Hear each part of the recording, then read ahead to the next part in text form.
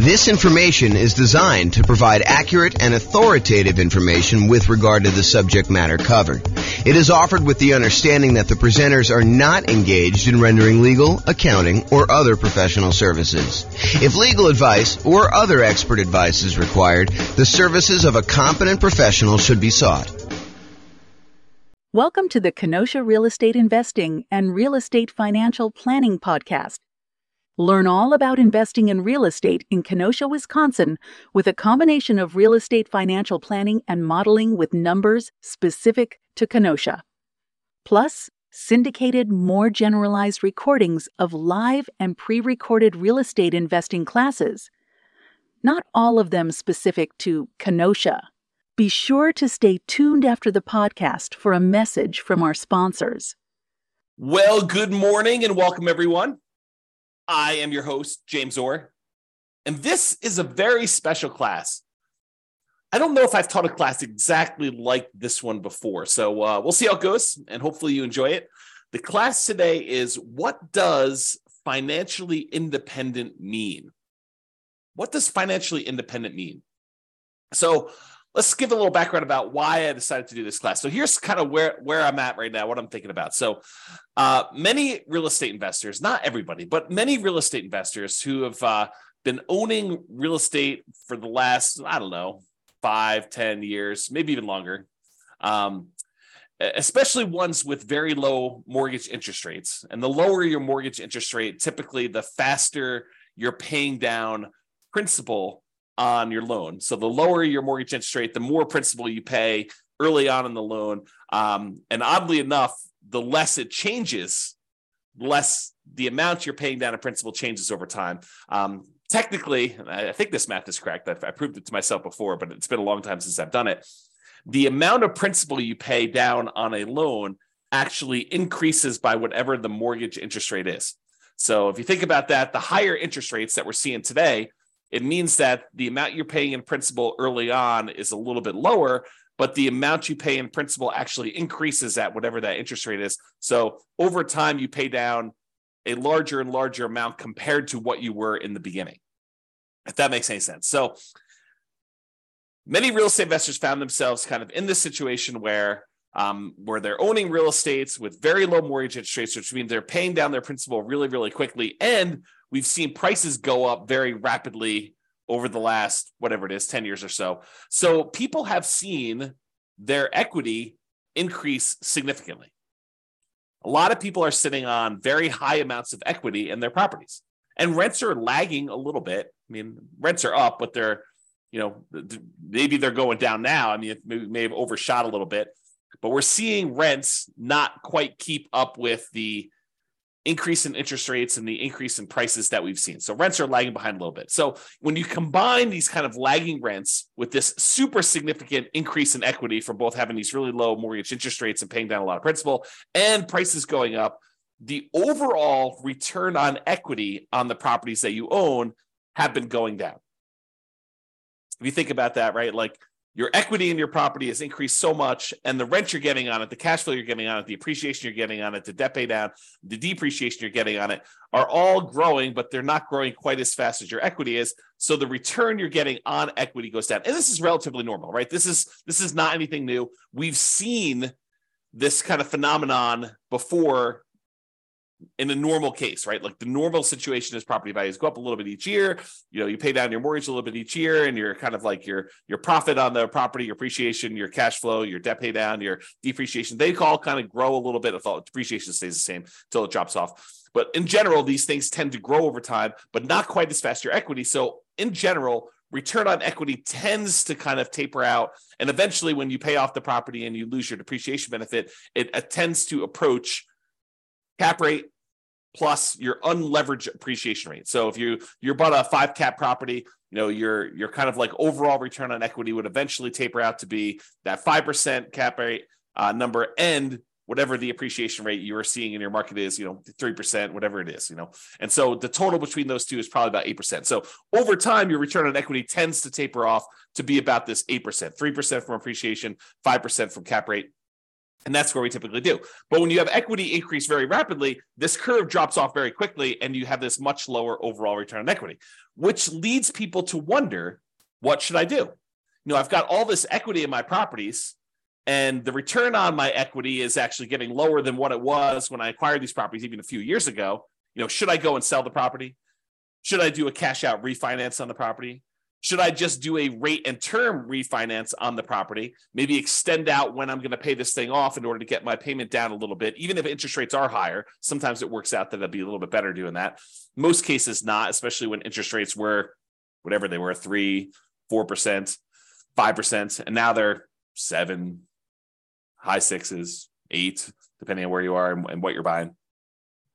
Do you get a second mortgage to kind of retain that low interest rate that you have on the mortgage you currently have there? Maybe you go get like a investment property HELOC, home equity line of credit, and you are able to borrow some money on top of that in order to go do it. Or maybe you do nothing. Maybe you decide, hey, I'm not going to do anything with this particular property. And if you do decide to pull cash out, or if you have any extra cash that you're trying to invest somewhere, what should you invest it in? Should you go buy real estate? Well, buying now sure doesn't look like the deals that we had in the last decade or so, where interest rates were at all-time lows. Prices are high, interest rates are high, rents are lagging, making the cash flow on these properties less than amazing. And who wants to give up the cash flow on the property that you do have with these really low interest rates in order to go take on new properties that probably have worse cash flow? So it's kind of like in this really weird situation we're sitting in, where you have, these lagging returns on equity from having all this great appreciation and debt pay down over the last few years. And now you've got nothing really to invest in, which makes you wonder, what should I be doing? I think for a lot of folks, there's fear. What could happen in the future? Am I missing the boat? Do I, can I not acquire any more properties in my plan? I'm a little frustrated with that. There's some uncertainty. Is this the end of it? Did I miss the boat with this nomad thing? Did I miss the boat with buying these rental properties and having these rental properties work? There's doubt. Is this going to be the plan that gets me there? There's lack of clarity. What should I do? Should I go sell these properties? Should I go do a rate and term refi? Should I do a cash out refi? Should I add the second mortgage? Should I do nothing? Should I not buy any more properties? Should I continue to buy properties? And I think to a certain degree, there's a lack of focus. We're thinking about all these different options that we have, and we're thinking, well, maybe I should go look at something new, some type of shiny object. Should I go, speculate in land? Should I go, learn how to buy properties creatively subject to? Because, there's all these low interest rate loans out there. Maybe I should go acquire properties that way. Maybe I should go and do short-term rentals to get my cash flow up on properties. Maybe I should start doing accelerated depreciation or bonus depreciation in order to be able to overcome some of this negative cash flow stuff. Maybe I should do that in order to generate down payments for buying more properties. Like there's all these different options to think about. But then you start thinking, well, maybe I should stick to the plan. Maybe I should go and buy more properties so that I can use the equity I'm seeing in those, even if cash flow isn't amazing, to then go pay off, half of the properties that I keep. Buy 10, sell off 5, pay off the remaining 5. There's that strategy if you want to do that. Or maybe I should take extra cash flow and pay down my mortgage right now. So there's all this sort of like fear, uncertainty, doubt, lack of clarity, lack of focus. And honestly, these decisions are really driven by, what is your desired outcome? What do you really want from this thing? And for most of us, that's ultimately financial independence. And to be even clearer, a lot of times it's usually faster path to financial independence and or a safer path to financial independence, right? Because I think a lot of us, not everybody, but a lot of us will ultimately get to financial independence, even if we don't do anything crazy, anything aggressive, anything, taking action into our own hands and optimizing, right?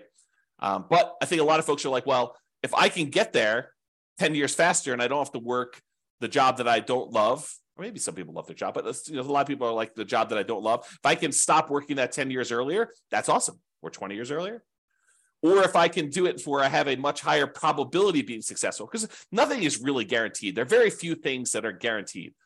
We'll talk about a couple things tonight that are guaranteed, or this morning. I'm in my own world. There are a few things that are guaranteed, but maybe we can make things safer where we have a higher probability of achieving our goals, our financial independence goals. Or if you're already financially independent, I think about my situation. For me, it's more of a margin of safety. we're living at a certain level. And if the investments don't go the way that we hope that they will go, then I might need to make adjustments. Or I will get closer to my line where I'll need to make adjustments. So for me, it's more margin of safety. If the real estate market drops 5, 10, 15, 20, 30%, I might want to think about what that has an impact on me. Or if the stocks that I have, drop X percent, I might think that I want to have a larger cushion or margin of safety there. Or I might want to de-risk myself, look at what my risk profile is right now and where my weak spots are and say, I have a certain amount of risk. What if I de-risk and do other things? Paying off properties as one example, or getting out of stocks is another example. Or maybe I want to do investments such that I can live at a higher standard of living. Right? Let's say right now I'm at a $10,000 a month standard of living, and I want to bump up to $15,000 or $20,000 or $30,000 a month. You can go do those things. So really, the decisions we're making about like this whole situation and where we are, although a lot of us have fear, uncertainty, doubt, lack of clarity, lack of focus, it's really the answers to these questions about what you're trying to do and what you should do in these situations is driven by the outcome that you're looking at. And so that leads into today's class. That's why we're doing today's class. So what is financial independence? As defined by Wikipedia, financial independence is the status of having enough income or wealth sufficient to pay one's living expenses for the rest of one's life without having to be employed or dependent on others. I could take time to break that down. I'm not sure I'm going to take the time to break that down, but like there's this whole thing of each part of that and what it means. Like, for example, like I when I heard this time, I was like, I really latched onto this idea of dependent on others. Well, does that mean if you have rental property and you still are managing that yourself, are you dependent on others? Maybe, probably. Are you relying on a property manager to manage your properties? Maybe, probably. So, even if you start thinking about and breaking it down that way, the definition starts getting a little bit wacky for a lot of folks. So I'd like to back up, and instead of going in on, focusing in on each of those little areas and doing stuff, I think the general idea is that, you've got enough assets that it is bringing in income where you don't have to work your job anymore, right? That's more of a vague sort of thing. Or you could choose not to work your job. Because some of us, we decide, like I took sabbatical, what year was that? 2021? I think I started my sabbatical in 2021, 2023 right now. And I decided, I was not going to do any work anymore. And I got really bored, which is why I'm doing these things now. I don't think I am suited for not doing much of anything all day or just playing video games all day. So here I am. So, but I could choose not to work. I don't have to. So today we're going to talk about what does it mean mathematically, more mathematically. I'm not going to go into like ridiculous numbers, although I do use an example at one point. But I'm going to give you more of a framework in terms of math about what it means to be financially independent. And specifically, I'll focus on some real estate investor stuff because I think that's more my audience, right? And does it look different for real estate investors than an investor in stocks, bonds, and other asset classes? And I do think it does, which we'll talk about. So we'll discuss that plus a lot more. Whoops. Okay, so how do I define financial independence more in mathematical terms? Like, yeah, it's great if you have assets to kind of produce things where you don't have to work anymore. Yeah, that's the Wikipedia sort of definition there. But what does that actually mean? So for me, it means when the following, and I'll give you a list of what it means here, exceeds your personal expenses. So I break it down into three major groups. I have passive income, I have cash flow from rental properties, and then I have other invested assets times the safe withdrawal rate. So I'll break down what each one means. We'll go into some detail, and I'll go off on some tangents because apparently you guys like tangents when I go off on this. So I will do some of that. All right, first of all, let's talk about passive income. So passive income, I really break down into three sources. It's possible there's another one I've forgotten about in here, or that someone will say, "But James, what about this?" And feel free to kind of chime in if you're listening to the recording after the fact. You can kind of post a comment or send me an email. So passive income really comes from, in my opinion, three things. Number one is Social Security. So a lot of us are working for a period of time, we're contributing to Social Security, and at some point in the future, provided the Social Security system doesn't fall apart and we don't get any money, which I don't think is going to happen, but who knows? I can't predict the future. So Social Security, we put money in and we get a certain amount of dollars back at some point in the future. Maybe it's $1,000, $2,000, $3,000. a month, $5,000. I don't even know what the cap is for Social Security, but you'll get a certain amount of Social Security coming in, and that can help offset expenses you might have in retirement. Usually this doesn't start until I think 62 or 67. I think there's some ones where at 62 it starts at a certain number, and then 67 it goes up to a certain thing. And if you delay it, you get some more. So, if you really are focusing on the Social Security thing, you're probably on the wrong webinar. But you should probably go find out more about that in detail. And honestly, if I'm going to do a thing on Social Security, I would have to do research and do it, because I definitely don't know it from memory. Okay. So passive income Social Security is one of them. Passive income from pensions is another, which is similar to Social Security. In some jobs, you actually have a pension where you're contributing a certain amount of money for your paycheck. It goes into this centralized fund. And I'm oversimplifying all this stuff, right? I'm not an expert on pensions or Social Security or annuities, which is the next one. So pensions, you're kind of contributing from a certain job that you put money into a pension. The pension invests that money and they pay out a certain thing when you retire, and you get that thing. What's interesting about pensions, and specifically, is maybe they're not small enough, but they're small enough in my mind where I have to think about the kind of black box versus detail model. And the black box versus detail model works like this. Sometimes it's helpful to simplify something down to a black box. For example, annuities as a black box would be, I put $100,000 into a black box and it pops out, $2,500 per year until I die. That's the black box. But what's happening inside the black box? Well, inside the black box is an insurance company. And the insurance company for an annuity, basically takes the $100,000 lump sum that you gave them, and they take that and they invest in things, stock markets, bonds, whatever they're investing in. And they know that, hey, you may outlive the normal life expectancy. And in that case, they're okay paying out more than what you probably should have gotten from that $100,000, especially if the market doesn't go your way. But there are going to be some people that did the annuity where they died early.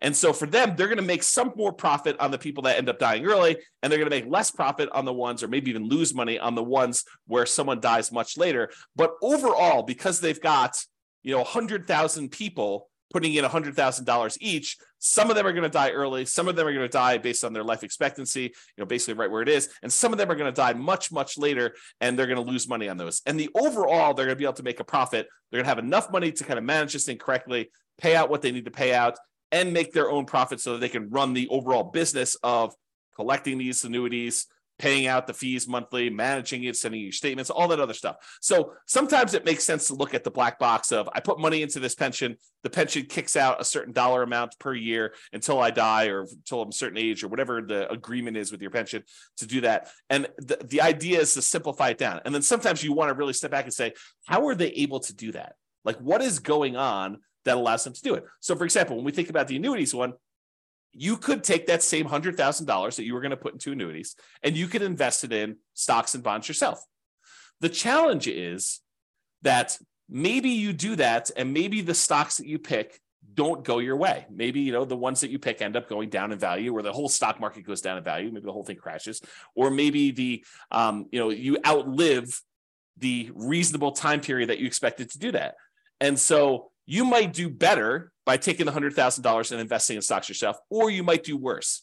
But the insurance company, because they're doing this in the aggregate for all these different people, they can kind of mitigate those risks across a large number of people. And so the amount that they pay out for the annuity is probably less than you might be able to do on average yourself, because they've got costs and they've got, some people might do better, some people might do worse. So if you go take $100,000, you invest in the stock market, maybe, and there's no promises in the future, but maybe you do 7% per year.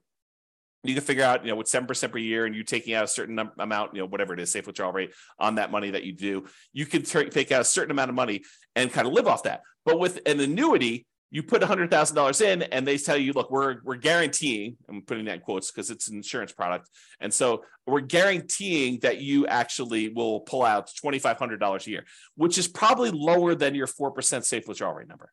They're trying to be conservative and they need to make a profit. And they're kind of like guaranteeing that you will have this until you die. as an example. And there's all sorts of variations on this, right? There's annuities where you get some of the money back when you die, or you die within a certain range, or, or you have an annuity that kind of counts for two people's lives, you and a spouse, or there's all sorts of variations. And I'm not an expert on annuities, I'm not licensed to sell annuities. So go talk to a professional if you're really interested in those. But that's sort of the idea. And that idea applies kind of across the board, this black box simplifying other thing. So passive income from either Social Security, pensions, or annuities. Those are the three kind of passive income sources. The second one in my group is this net positive cash flow from rental properties. And I think a lot of folks on this particular webinar, because it's Real Estate Financial Planner, are interested in this kind of idea of net positive cash flow from rental properties. So you buy rental properties. In some cases, they have positive cash flow when you buy them initially, especially right now with really high interest rate and really high prices. Maybe not all of them, and if you're putting very little down, maybe not all of the ones you're buying now have positive cash flow to start with, but over time, rents tend to increase with inflation, kind of like creeps up a little bit. And because a lot of your costs are fixed, like your mortgage payment, which is usually a big percentage of your expenses on a property, your taxes and your insurance and all that tends to go up with inflation as well. But because your mortgage payment is a rather large percentage and your rents are going up and your rent is the big number on top, cash flow tends to improve over time on your rental properties. And if you start out negative, it'll eventually increase and become positive. And eventually, when your property is completely paid off, you get this big jump up in how much cash flow you're getting on it, and you see positive cash flow on your rental properties. Okay, so over time, this net positive cash flow from rentals can increase as you're doing it. The interesting thing, man, I'm going off on some weird tangents today. So the interesting thing about cash flow and rental properties, let me teach safe withdrawal rate first, and then I'll come back to this concept. But there's something interesting about cash flow and rental properties as compared to investing in stocks that is a little bit different. So we'll talk about that next. So why don't I do this? I'll go talk about safe withdrawal rate, and then we'll come right back to this. And Nick or Nathan, I see both of your names right together. One of you remind me if I go off track and I forget to come back. It's possible I will forget to come back, but I'm holding you guys responsible. So safe withdrawal rate times money invested in other assets. So we covered so far passive income, that's Social Security, pensions, annuities. We did that already. I also talked very briefly about net positive cash flow and rental properties, which I'll go into a lot more detail here in a little bit. Safe withdrawal rate money, safe withdrawal rate times money invested in other assets like bonds. So the third source of being financially independent is, let's say over time, you kind of put in whatever it is, $500 a month, and you invest that in stocks or bonds or something else like, I don't know, crypto, or not that I suggest you do crypto, but you get the idea. You can invest in something else. And then that money grows by investing in these other assets. And you can, when you're ready to be financially independent, say, okay, I've got $1 million saved up. What is a reasonable amount of money that I can take out from this $1 million each year where I am not super likely to have this go down to zero in my lifetime? And so what that is called is a safe withdrawal rate. And there's a Trinity study, and the guy who came up with it, Benjamin, who kind of formulated some math around this concept as to what a number is and what, if you're really likely to run out of money using that number. The oversimplified version is, a lot of people call this the 4% rule. They'll say, I can safely, and I'm using that in quotes, I can safely withdraw 4% of the balance I have at the very start each year, and I am not likely to run out of money investing in stocks and bonds with certain splits over a 30-year time horizon. That's what basically the Trinity study talks about, is they did a whole bunch of math on it and they determined that.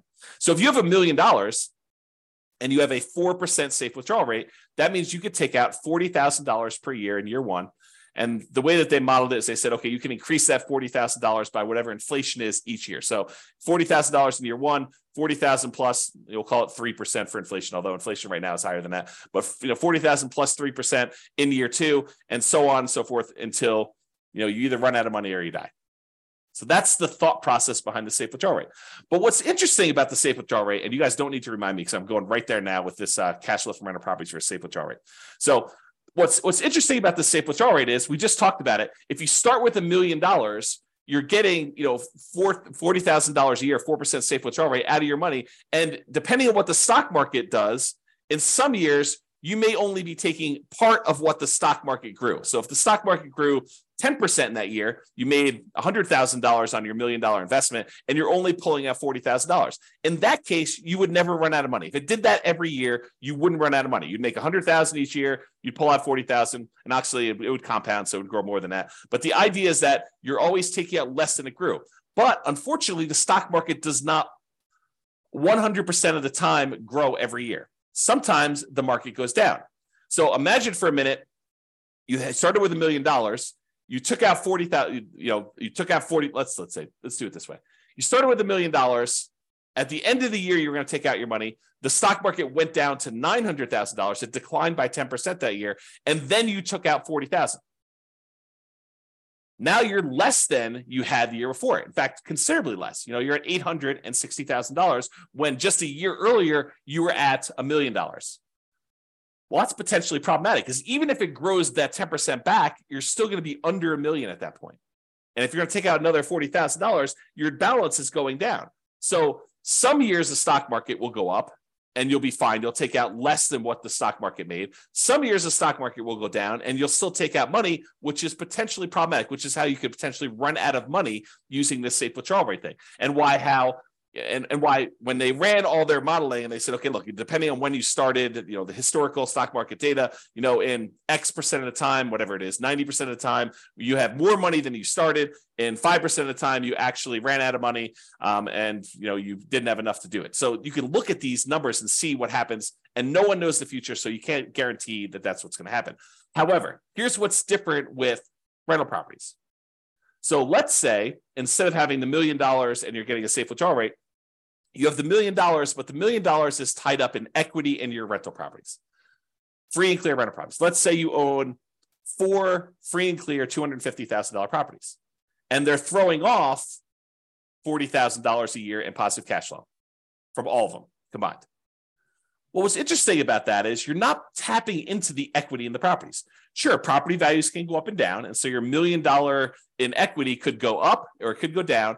But really what's happening is that cash flow is being thrown off. You're not tapping into the equity or the principal, another way of thinking about it, in the rental properties. So in that way, it's a little bit, I don't know, I probably would say safer when you think about it that way. But there are some weird things that can happen even with that. So for example, let's say you've got this $40,000 a year coming in from your cash flow on your $1 million worth of equity in your rental properties. And, you have your budgeting for your property taxes, your property insurance, your property management, vacancy, you're kind of budgeting for all those maintenance on the property. But what you aren't necessarily budgeting for is capital expenses. You're not setting aside enough money so that when your $10,000 roof goes out in your property, that you have enough money set aside for a $10,000 roof. Your maintenance budget, you've included things like carpet and paint and, maybe replacing some appliances over time and, kind of like fixing some flooring in the kitchen and, maybe some, touch up paint here and there outside. Like you're not really budgeting for a roof. Some people would, but I think a lot of folks would not include that in their normal budget. So if you have a $10,000 roof come up and you were making $40,000 a year in cash flow, positive cash flow on your free and clear rental properties, what does that mean? Well, you could go and get like a home equity line of credit on these free and clear rental properties. Maybe you do on one property where you say, okay, I've got it's worth $250. What's 70% of $250? What is that? Probably 140 something. I don't know, whatever the math works out to be. So you take 70% or 75% of the $250,000, you get a home equity line of credit on that. And what you do with that one is you say, okay, look, if I have a capital expense like a roof, I could go ahead and put the $10,000 on the home equity line of credit. I've got a little bit of debt on that, and I've got to pay off that debt over time, but it allows me to make those payments on that debt over a period of time instead of having to say, I made $40,000 a year on this particular property, and now this next year I'm only going to be able to make $30,000 because I needed to pay $10,000 for the roof. That could be hurtful for you if you're using this to live on. Instead, you could say, okay, I'm going to get $40,000 a year. I'm going to put this HELOC on this property, and I got to make payments on it, so I'm going to reduce it, but I'm not going to reduce it by the full $10K. And then maybe rents go up over time, and you're able to kind of, pay that down a little bit faster, or maybe you let it grow over time. You pay off a little bit of it, whatever the minimum is, but overall that's kind of like growing every time you have a new roof on a property. And so your cash flow is kind of being diluted a little bit, but it's being offset by rents going up. It's kind of like just that thought process, right? Okay. So what I talked about is how I define financial independence. I've got some other stuff to cover here, but it's good for you to understand this baseline. So really it's income from passive income, Social Security, pensions, annuities. And I hope you guys understand what those are basically enough. I'm not asking you to be experts at them, but the idea of how they work and what they are. Net positive cash flow from rental properties, which we talked about.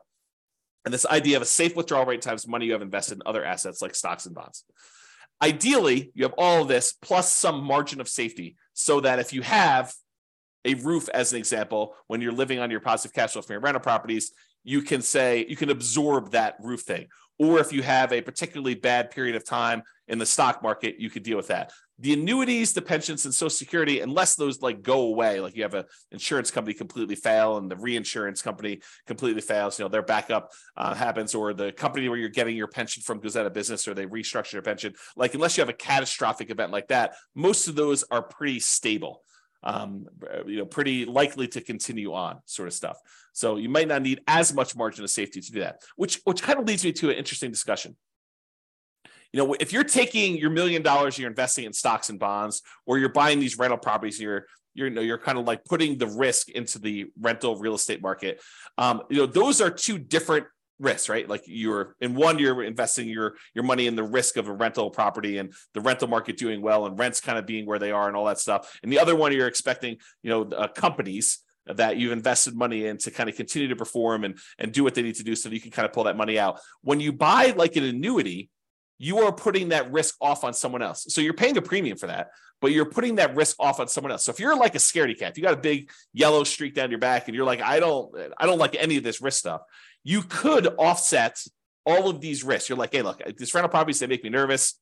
I want to get out of them. You could use them temporarily and then take that money, sell off your rental properties, and then buy like an annuity as an example. Not that I'm recommending you do this, but you could, use your rental properties to acquire them over time, deal with that risk for a period of time, and then say, look, now that I'm retired, I don't want any risk. I want to de-risk completely. I'm going to take all the proceeds from that and I'm going to buy an annuity as an example. Or maybe you're like, look, I bought all this risk and all this overhead and management and all these rental properties. They've done really, really well for me while I'm growing it. But now I'm at a point where I want to retire and I don't want to put in all this effort. I want to convert to a much more passive, less work, less oversight type of model. I don't want to manage a property manager anymore. I'm going to take the proceeds from my rental properties after I pay, real estate commissions and capital gains taxes and depreciation recapture and, your closing costs, like all the expenses on it. You take the net you get after you walk away and you take that money and you invest in stocks and bonds or whatever you want to do, and then live off safe withdrawal rate if you prefer that type of risk to the real estate risk and do that. So just things to be thinking about as you do this. And one of the reasons why we're having this discussion is you are going to want to choose at some point which of these areas you want to focus in on and achieve financial independence from. So I think the choice is once you decide, okay, look, here's my plan. I'm going to buy rental properties. I'm going to acquire more than I need. Then I'm going to sell part of them and pay off the other ones. And I'm going to have free and clear rentals. That's your plan. Work your plan. Or I'm going to take all these rental properties, and at some point, because I'm not going to want to be property managing when I'm 80 years old, or managing my property manager when I'm 80 years old, I want to take this money and I want to invest in stocks or bonds or annuities or whatever. Okay, so that's the idea behind it.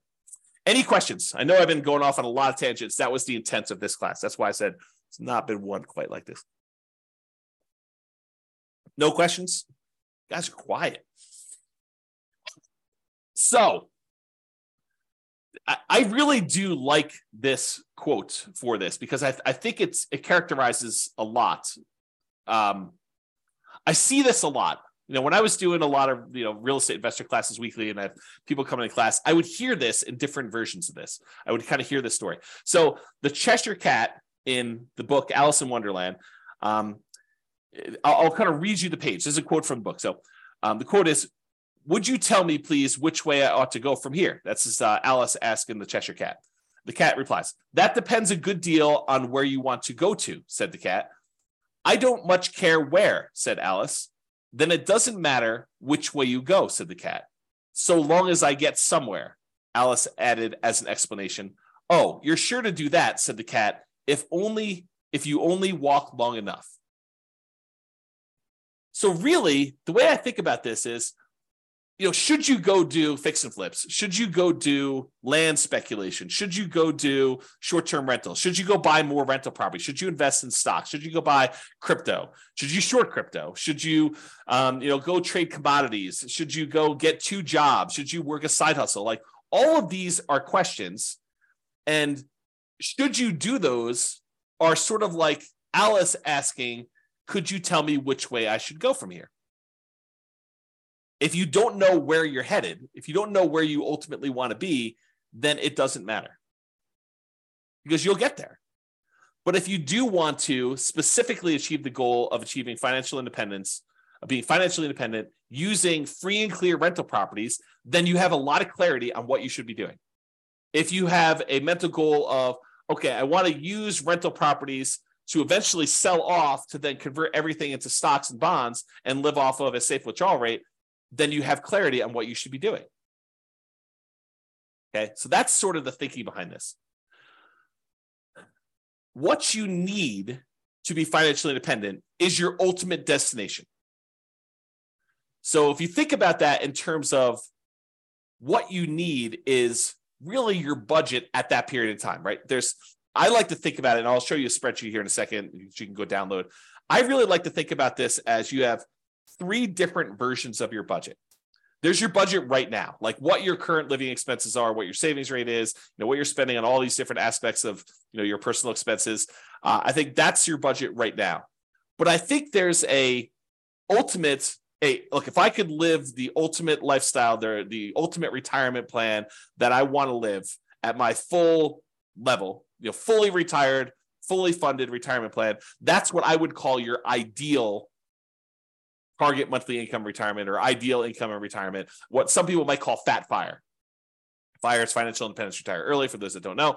But Fat FIRE is sort of like you're living your ideal retirement lifestyle. And I do think there's one in the middle. And I like to refer to that one as your minimum target monthly income retirement, or your lean FIRE is another way of kind of saying that. Or another way of saying it is like if poop hit the fan at my job, and I was like, I just can't work here anymore, what's like the minimum you would need to live a life where you don't technically have to work anymore? You could choose to do some additional work to kind of supplement, increase your lifestyle, whatever it is. But like, what's the absolute minimum?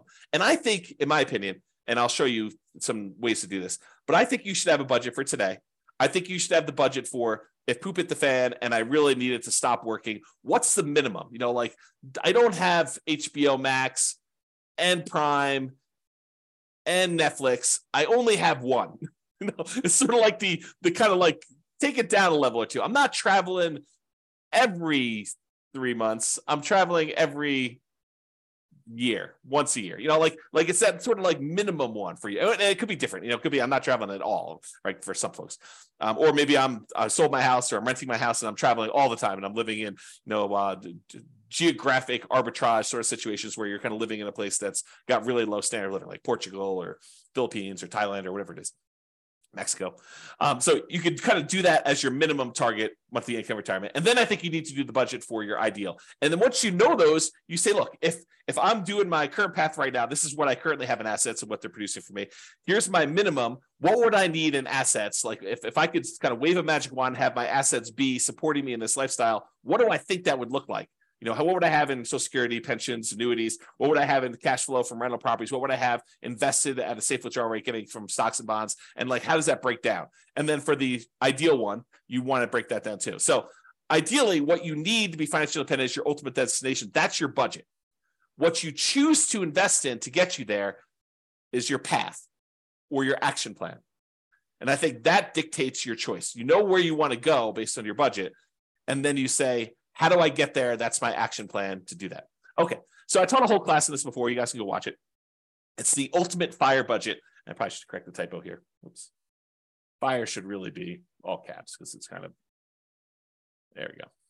So you can create 3 budgets simultaneously, which I talked about. Your current budget now, your minimum target monthly income, and your ideal. And so there's this, it's a special budget sheet. You can go download it. You can make your own. You don't need mine.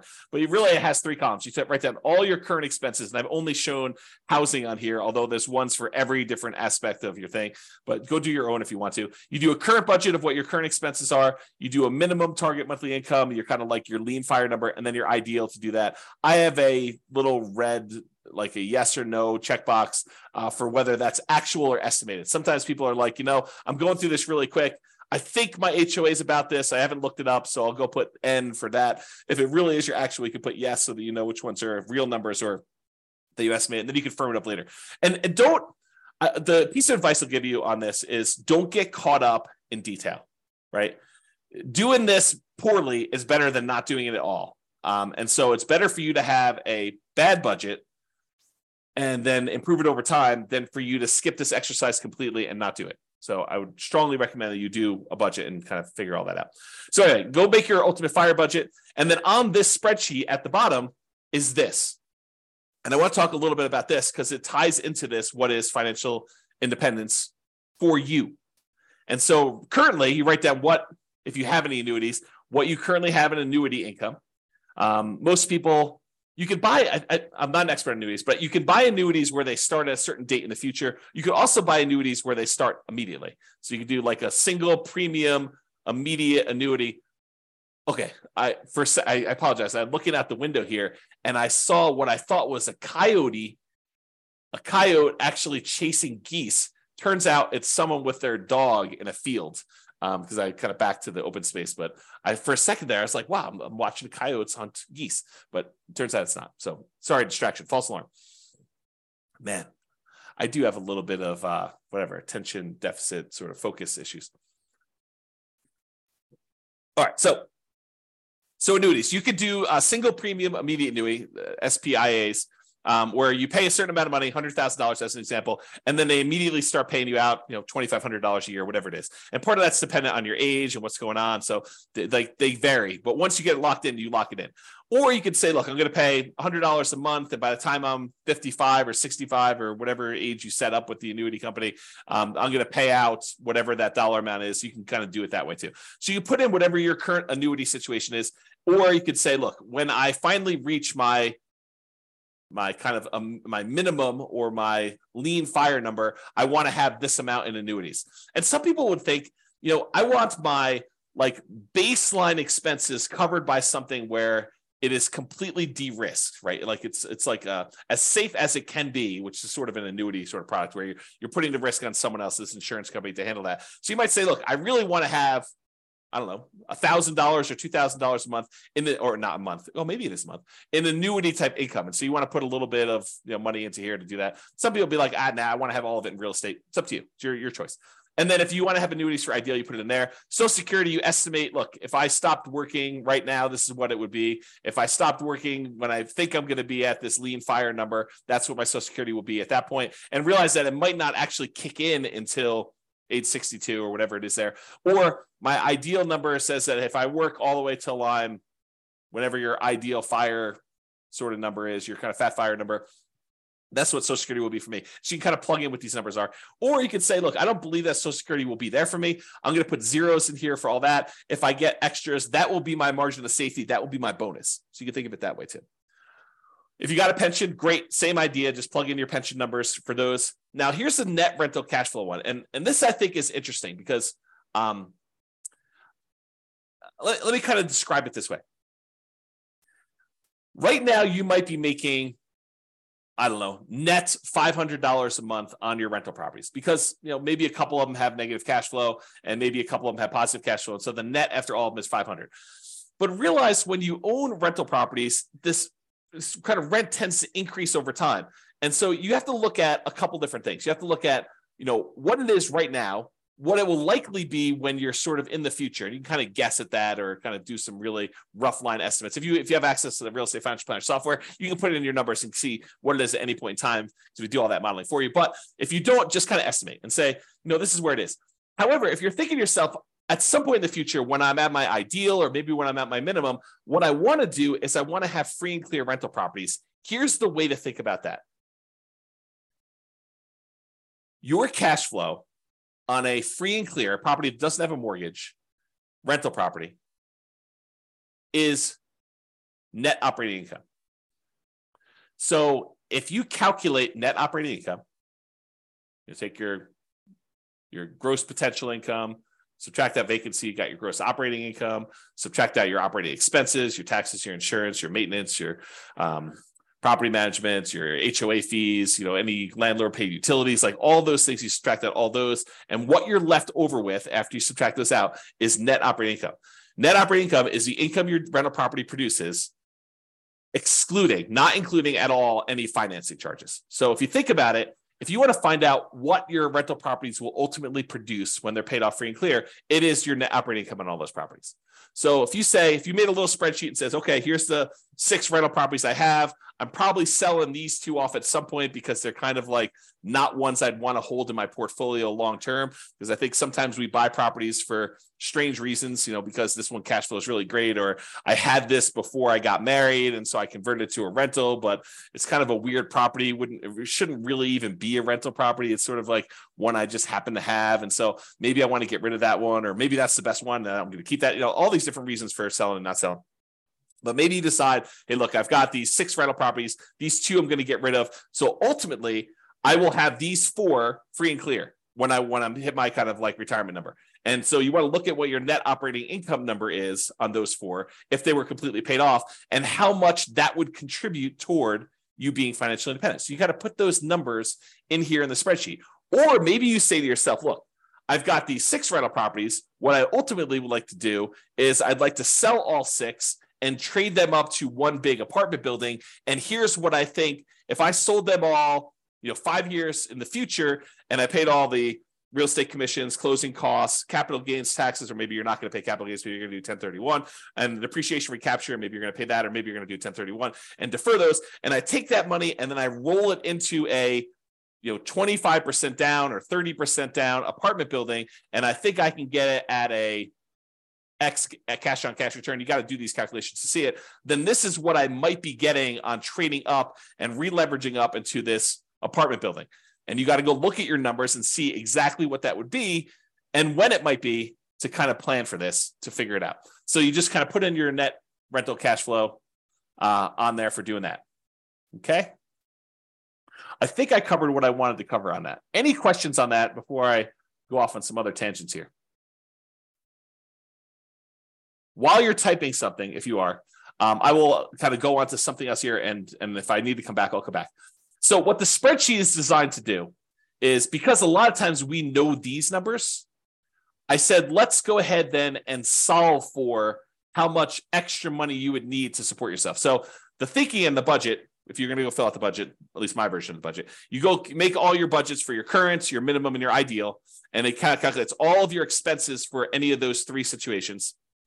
Then you write in how much you have in annuities for all 3, how much you get in Social Security for all 3, how much you're getting in pension for all 3, and then what you're going to expect to get in net rental cash flow on all 3 of them. And if you have any other income, like you sold a business, you're going to get payments of $1,000 a month for that business, or whatever you're going to do there. Then you add all these up, and then what it does, it says, okay, tell me what you believe your safe withdrawal rate is. Some people believe that it should be 3% to be more conservative. So the guy who originally came up with the idea, I think his name is Benjamin. He basically said recently that you can go as high as 5% or 5.25% or something like that. So he increased it from the 4% safe withdrawal rate that he originally came up with as an idea. So whatever you believe is true for you, go ahead and put that number in here for safe withdrawal rate. And then the spreadsheet will calculate how much you're getting from all these, and using a safe withdrawal rate, how much you would need to have saved up in addition to these other assets to be financially independent. So it'll do some like reverse math for you and tell you, okay, based on how much you got for annuities, Social Security, pensions, and net rental cash flow, and this 4% safe withdrawal rate, you would need to have $600,000 more invested in order to be able to be financially independent. So it'll do the math backwards. It doesn't have to be. You can kind of put in whatever number you want, but I think that's a helpful way to look at it to determine which way you want to go. That way you can decide, hey, I've already got these. If I don't do anything more, if I don't do any more action plan work toward that particular stuff in current, I can just focus in on saving money for this required investment at a safe withdrawal rate, investing in stocks and bonds, something like that. And if you think about it, in a market like we are, prices are up, interest rates are up, rents are sort of lagging. Is it the worst idea in the world for you to just put money away into something, stocks, bonds, index funds, whatever you're going to do, crypto? Not that I suggest crypto. Crypto's a little weird for me. But anyway, I digress. Let me just kind of focus in. Invest in whatever you want to do while you're waiting for the right other investment to come. And maybe that doesn't ever come, right? Maybe it becomes, well, turns out this stocks, bonds, whatever else I'm investing in is the right investment for me for now. I did, this probably about 4 or 5 days ago, I did a class, and in the class, I talked about this idea of saving up to buy free and clear rentals. I said, one of the ways to avoid dealing with 7% interest rates is don't get a loan. and people, I think a lot of people are like, but the whole idea of doing real estate is to be leveraged. And so I showed the difference in time it took to be financially independent with somebody who was highly leveraged, like doing Nomad or 20% down or 25% down, versus somebody who took the time, it was a little slower at first, but eventually you catch up very quickly.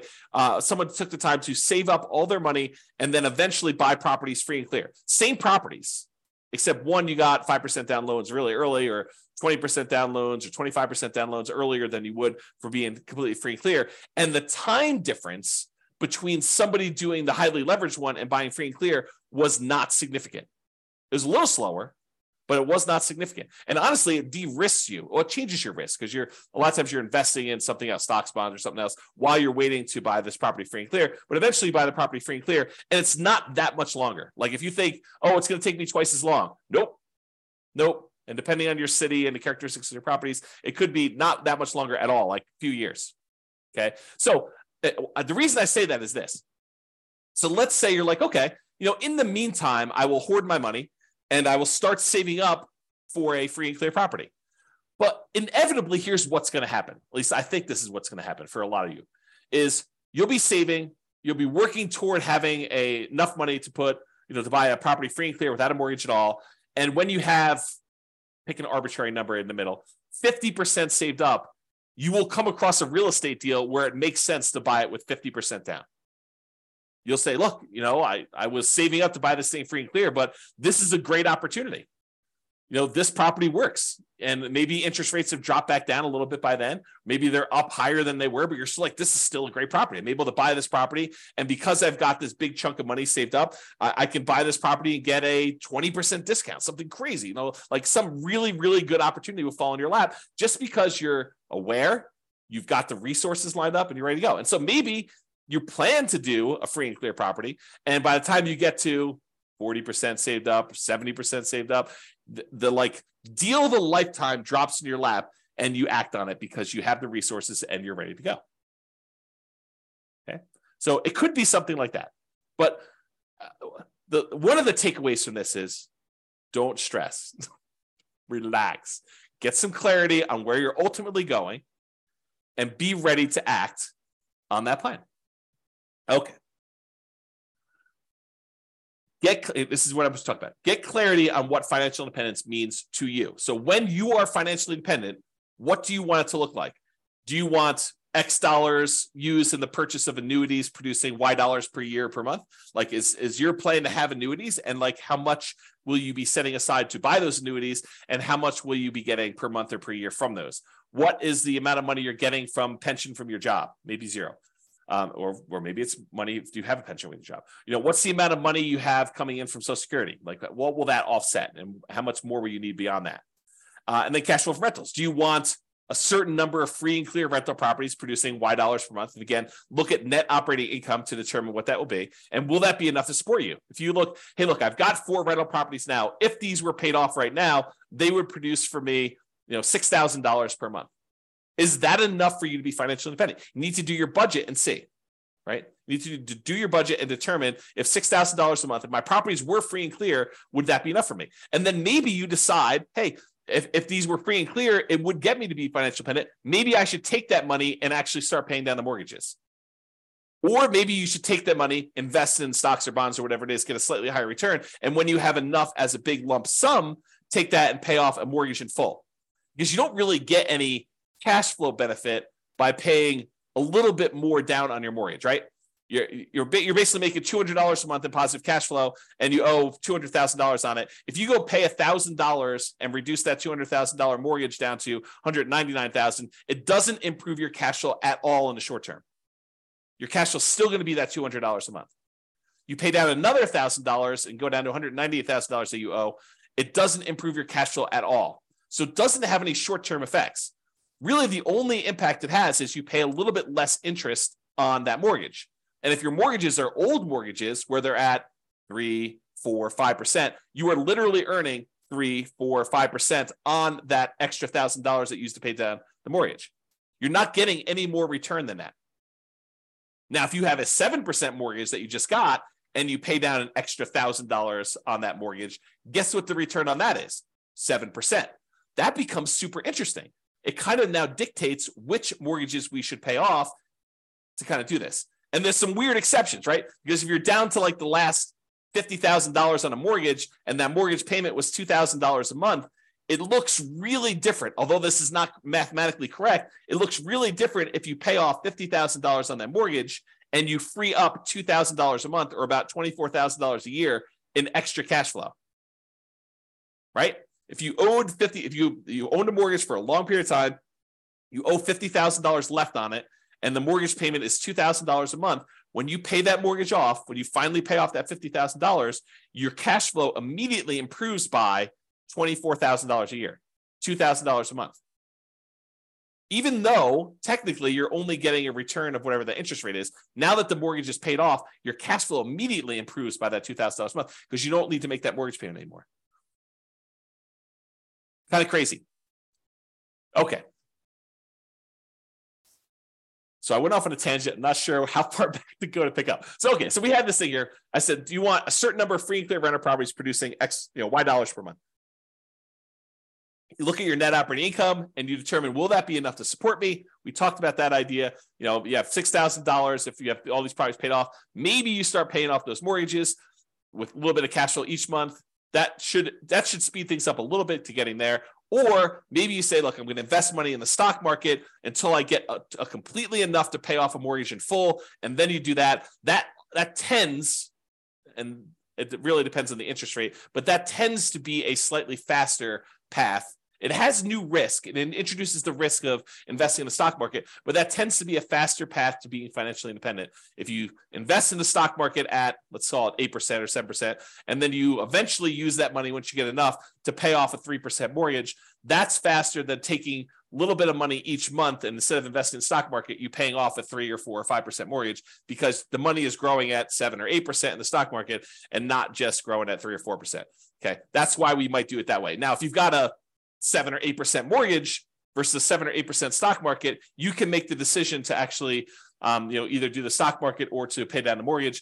The other problem with the paying down the mortgage is equity is illiquid. It's hard to get at. It's harder to get at than it is to just call your stock market brokerage company and say, send me a check. Liquidate my account and send me a check. Oh, there's a really cool eagle out there. I gotta stop. I may need to close the window when I do these. Yeah, so you may want to go and you call a company and say, send me the check for this. It's a lot easier than trying to get a HELOC on your property, and then you're also paying money on the HELOC, and this other one you're liquidating. So I don't know, there's things to consider there. So cash flow and rentals, we talked about doing free and clear ones, or you could say, look, I want to have 10 leverage rental properties producing Y dollars a month. Maybe you want to get to the point where each rental property is producing $400 a month positive cash flow or $500 a month positive cash flow, and you want 10 of them. And so now you have 5,000. And then over time, as the mortgages pay down and the rents kind of go up, you eventually improve that cash flow. And so there's some benefits to doing it that way too. The free and clear one, your cash flow tends to increase slower because it's not leveraged anymore. With the ones that are leveraged, your cash flow tends to improve a little bit, although it comes at a risk cost. It comes at an additional measure of risk. So if you're going to do that, you should definitely talk to someone about how these risks kind of play out and which one's better. Or we talked about passive income, talked about cash flow, or the safe withdrawal rate on invested assets. Maybe you want to have whatever it is, $500,000, $1 million, $2 million, invest in stocks, bonds, or something else at a Y, safe withdrawal rate, 4%, 3%, 5%, whatever you feel is safe for you per year, and you kind of do that. Or some combination of the above, which is what we've been talking about today. So a little bit from Social Security, maybe I have I buy a little bit in annuities, maybe I have, one free and clear property and, 3 leverage properties or whatever you have, and maybe you have $1 million in safe withdrawal rate assets in order to be diversified across a wide number of asset fields to kind of mitigate your risk and get some of the benefits of some things and some of the benefits of other things. Any questions on that before I do it? Okay. All right. So Warren Buffett's 2-list strategy. So this is advice given to Mike Flint, Warren Buffett's pilot, and it's from Warren Buffett. And this is from James Clear's website, jamesclear.com/Buffett-focus. And I copied it verbatim, so I'm going to read it to you so that you kind of get the story. But these are James Clear's words, except where I kind of go off on tangent. So step 1, Buffett started by asking Flint, his pilot, to write down his top 25 career goals. And this is relevant for you. You'll see where it goes. So Flint took some time and wrote them down. Note, you could also complete this exercise with goals for a shorter timeline. For example, write down the top 25 things you want to accomplish this week. Step 2, then Buffett asked Flint to review his list and circle his top 5 goals. Again, Flint took some time, made his way through the list, and eventually decided on his 5 most important goals. Now, note, if you're following along at home, pause right now and do these first 2 steps before moving on to step 3. This is James Clear talking right now. Step 3. At this point, Flint had 2 lists. The 5 items he had circled were list A, and the 20 items he had not circled were list B.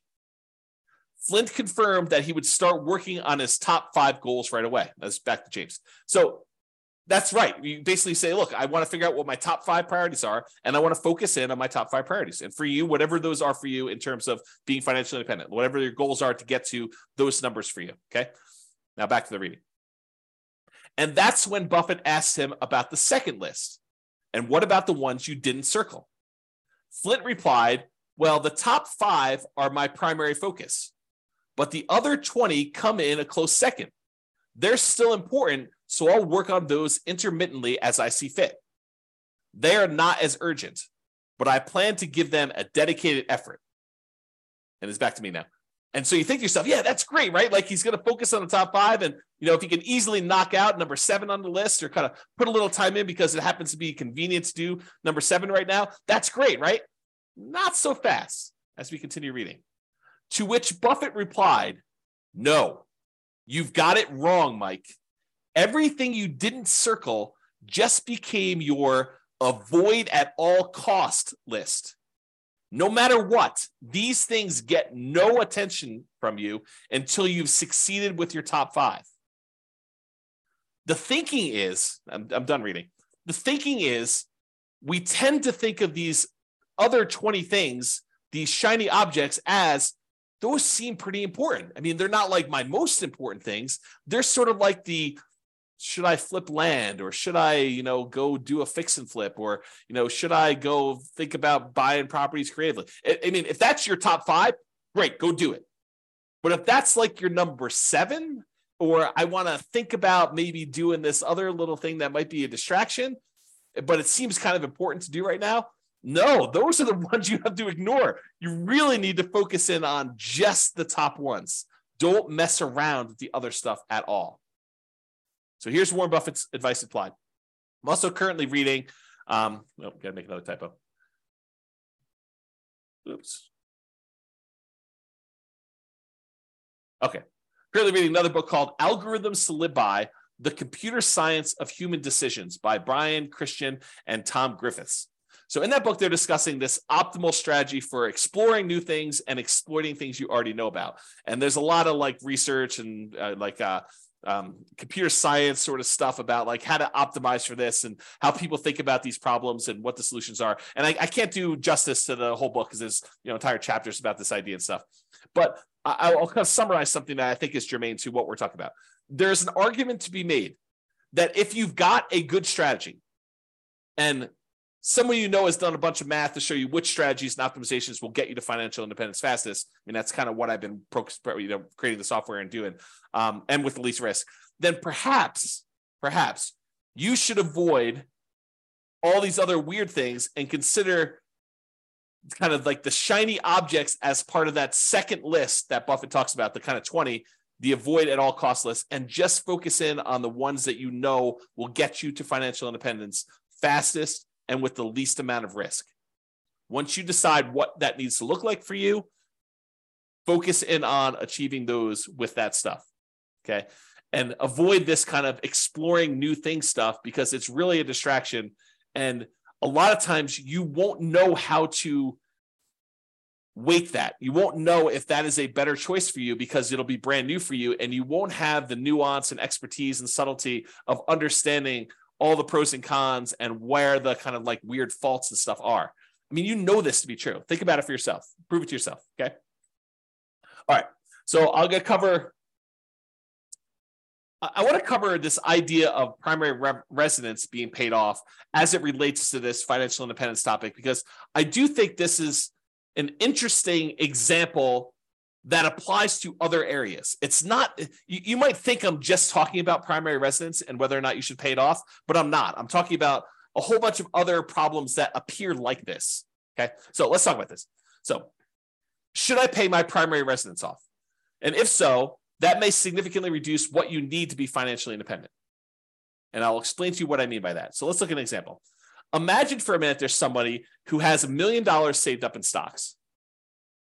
And in addition to that, they have a couple of rental properties where the total amount of their net cash flow after all their expenses is $1,000 per month. So not an amazing rental portfolio, but $1,000 a month, a healthy rental property portfolio, and net positive cash flow after property management, taxes, insurance, maintenance, like all that stuff. It's $1,000 a month coming in from that. And they've got this $1 million invested in stock somewhere. And they have an owner-occupant mortgage, a property that they live in for about $1,500 a month. That's the monthly payment on it. And they have about 15 years left on it, and they owe about $200,000 on it. Also happens to be at a 4% mortgage, which it doesn't really matter that much, but you get the idea. So it's an owner-occupant mortgage, $1,500 a month payments. They have 15 years left to pay it off and $200,000 left on it. It's at 4%. Their personal expenses to live on, including that mortgage, is $60,000 per year. So they have a personal expense of about $5,000 a month. $3,500 of it is for non-mortgage expenses. And then $1,500 of that $5,000 is their personal mortgage payment. Okay. That's how it's breaking down. So should they pay off their mortgage or not? That's the question.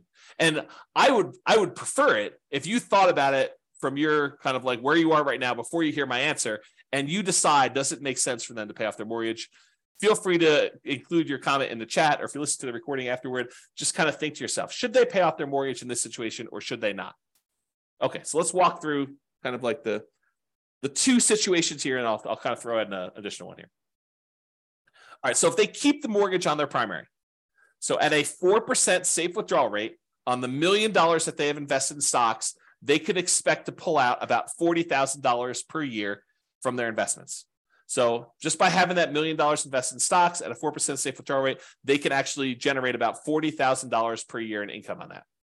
Plus, they have that $1,000 per month in cash flow on their rental properties. So they have about $12,000 in cash flow on their rental properties per year as part of their kind of like income.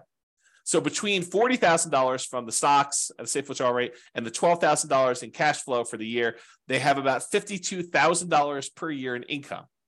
But they have $60,000 per year in expenses. So technically, they're not financially independent, right? They need $60,000. They got $52,000 a year achieved. So they're 86.7% of the way there. So if they don't do anything, if they don't pay it off, they're not financially independent. However, what if they do pay off their primary? So they take $200,000, which is how much they owe on their mortgage, and they remove that from the stock market account.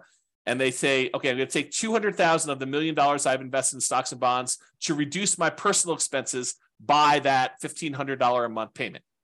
So this is not valid math, but I'm going to show you what it feels like to them. Okay.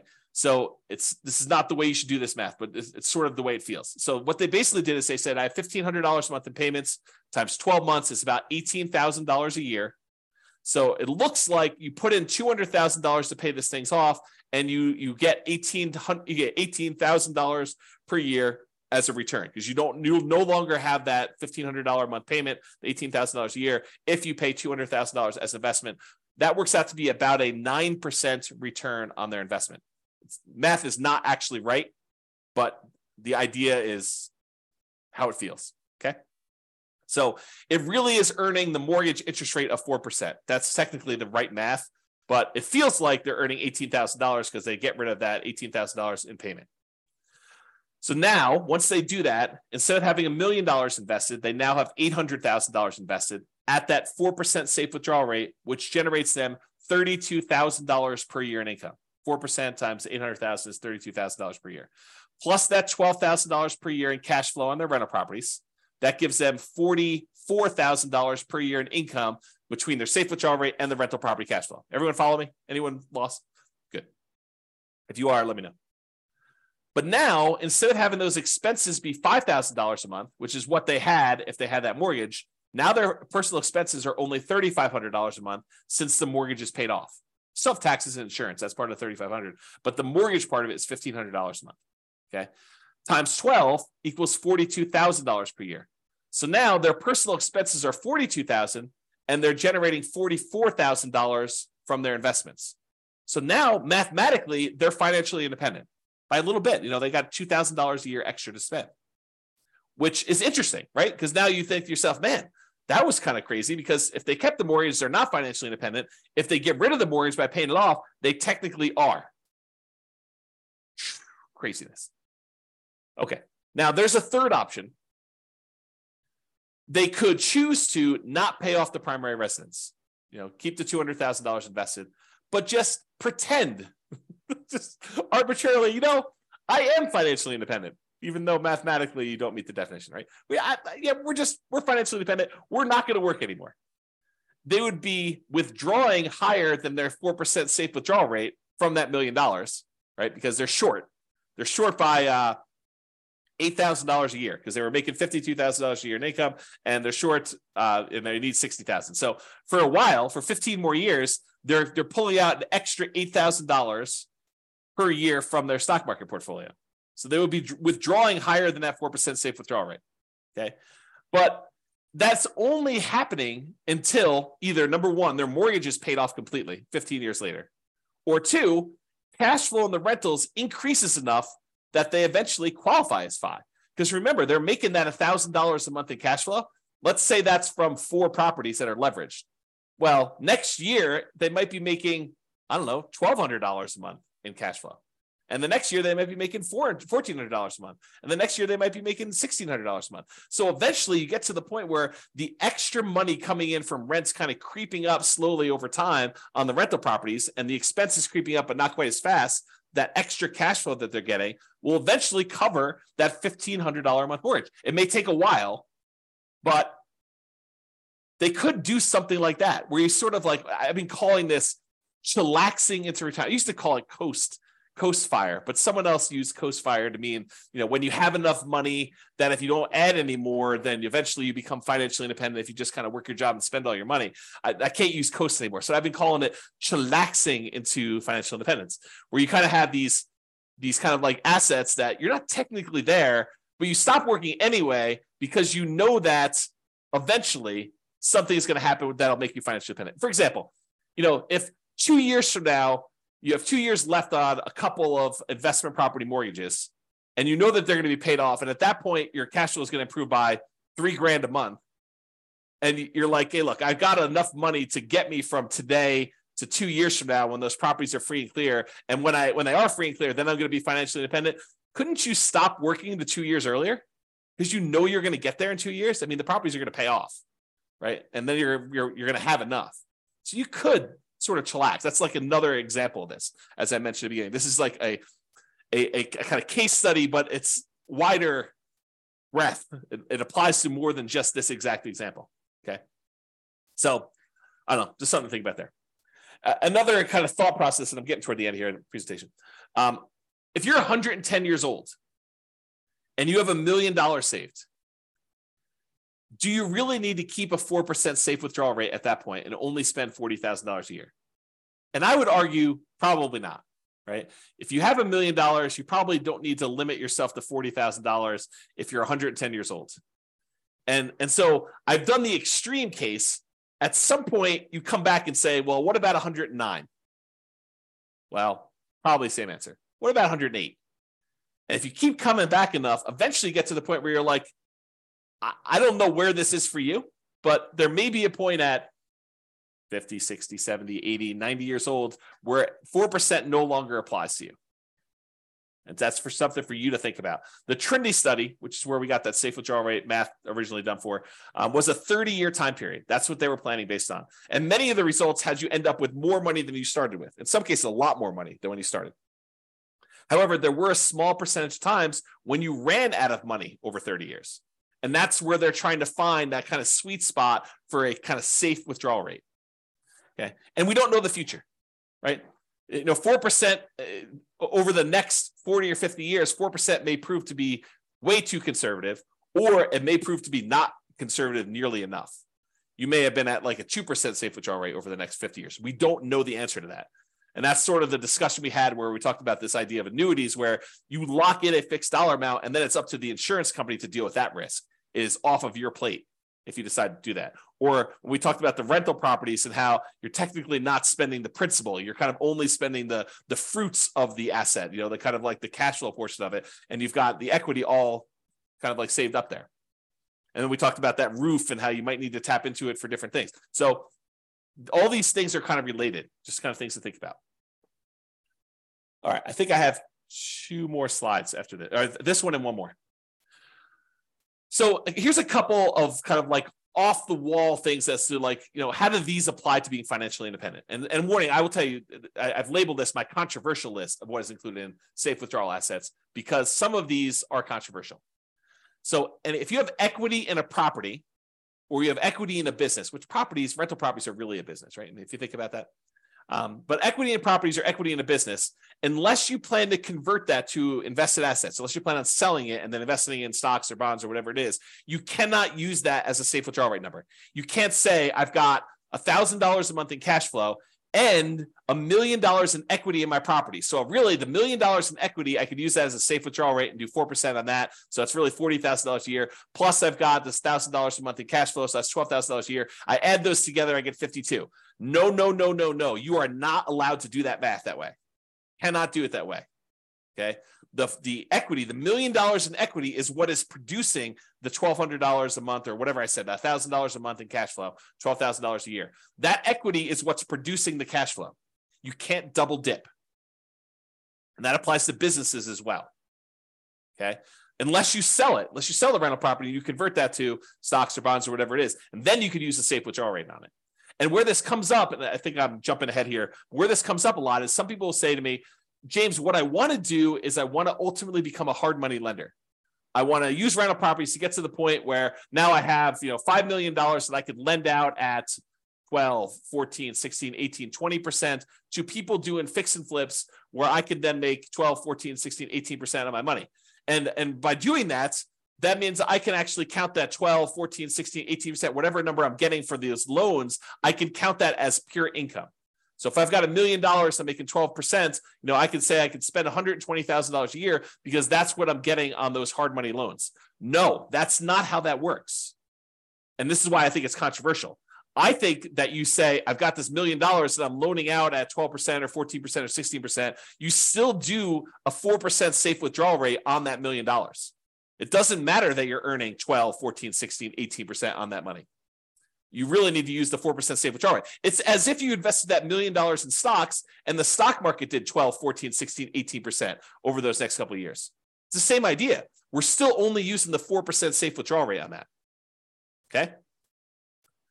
All right, continue on. Equity in properties or business.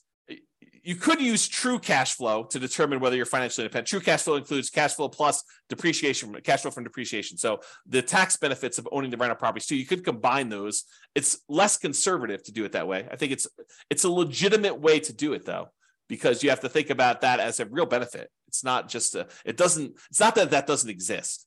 So you could use true cash flow. You could use cash flow or the reduced living expenses of a free and clear property that you live in instead. So when I'm talking about the equity of properties, you're counting the true cash flow generated or the cash flow or the fact that you no longer have a mortgage payment because you own that free and clear property. And so now your monthly expenses dropped by that $1,500 in that example as just a way to describe that. So you can't count the equity twice.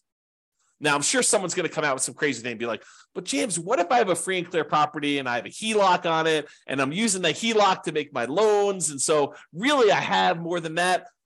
I mean, you guys are getting into like these strange areas where you're double dipping and you're adding a lot of risk by doing that. And so technically, could you do that? But then it's really that you don't have, $1 million in equity. You only have 75% of $1 million, or 75% is kind of your loan. So you really only have $250,000 in equity. And really the cash flow gets decreased by whatever the payment is on that HELOC. And then you have the $250,000, which is really part of your safe withdrawal rate. So yeah, I mean, you could try to get creative with me, but it's really not that, right? Because then it's changing the characteristics of the investment. It's not what it is anymore.